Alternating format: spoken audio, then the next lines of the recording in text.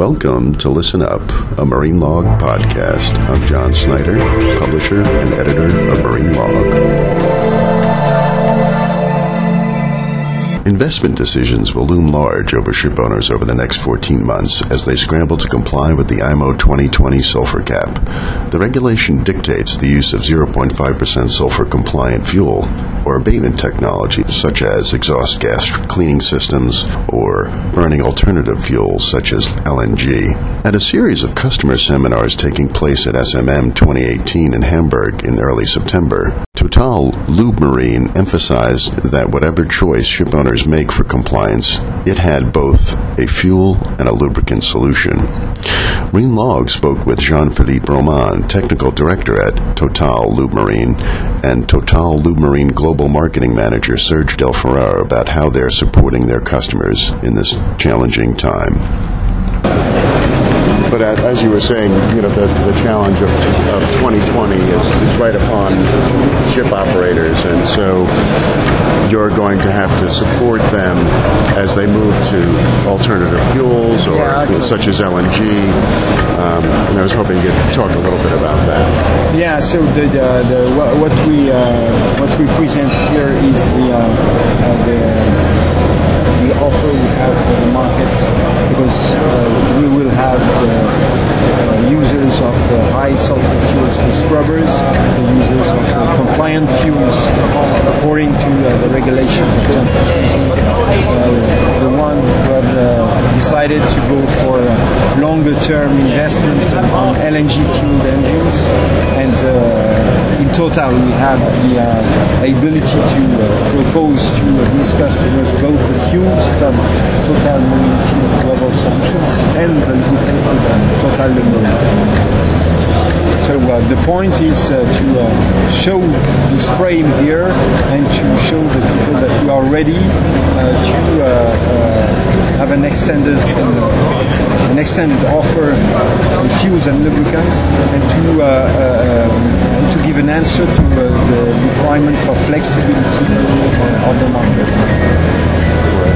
Right. I mean, I was up at MAN, up at Copenhagen. Of course, they just rolled out their LPG engine. And is that something you work closely with the OEMs on? Because this type of engines is based on their concept of LGI engines. So they adapt this concept of it's not really dual fuel, but a gas-fueled engine to different types of alternative fuels, including the LPG.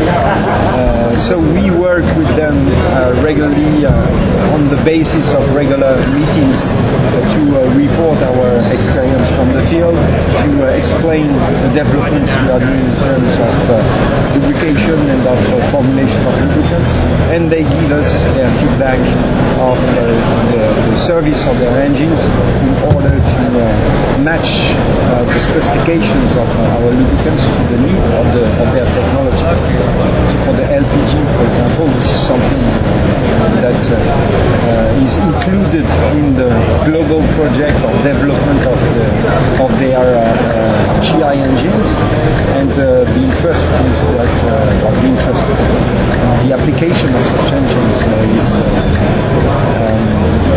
definitely for dedicated situations. I mean, LPG will probably not be a large used fuel in the future. But anyway, we were thinking about that, considering that in remote islands where they have to use marine engines for the production of electricity, and in line with the evolution of the regulations and the emissions, the use of LPG might be of interest for economical reasons instead of the use of LNG that requires an infrastructure that is putting the price of the kilowatt produced at high levels, considering the investment required for the delivery of the LNG. So LPG can be an alternative for these remote places, but it will probably not be a largely used fuel around the world. What about, of course, everything here is about the digital transformation of the shipping industry and decarbonization, where as we move forward towards 2020 and then ultimately IMO's goal of carbon neutral by 2050. So on the side of the lubricants, there is room to bring our contribution to this strategy of decreasing the CO2 emissions and globally the fuel consumption of the ships.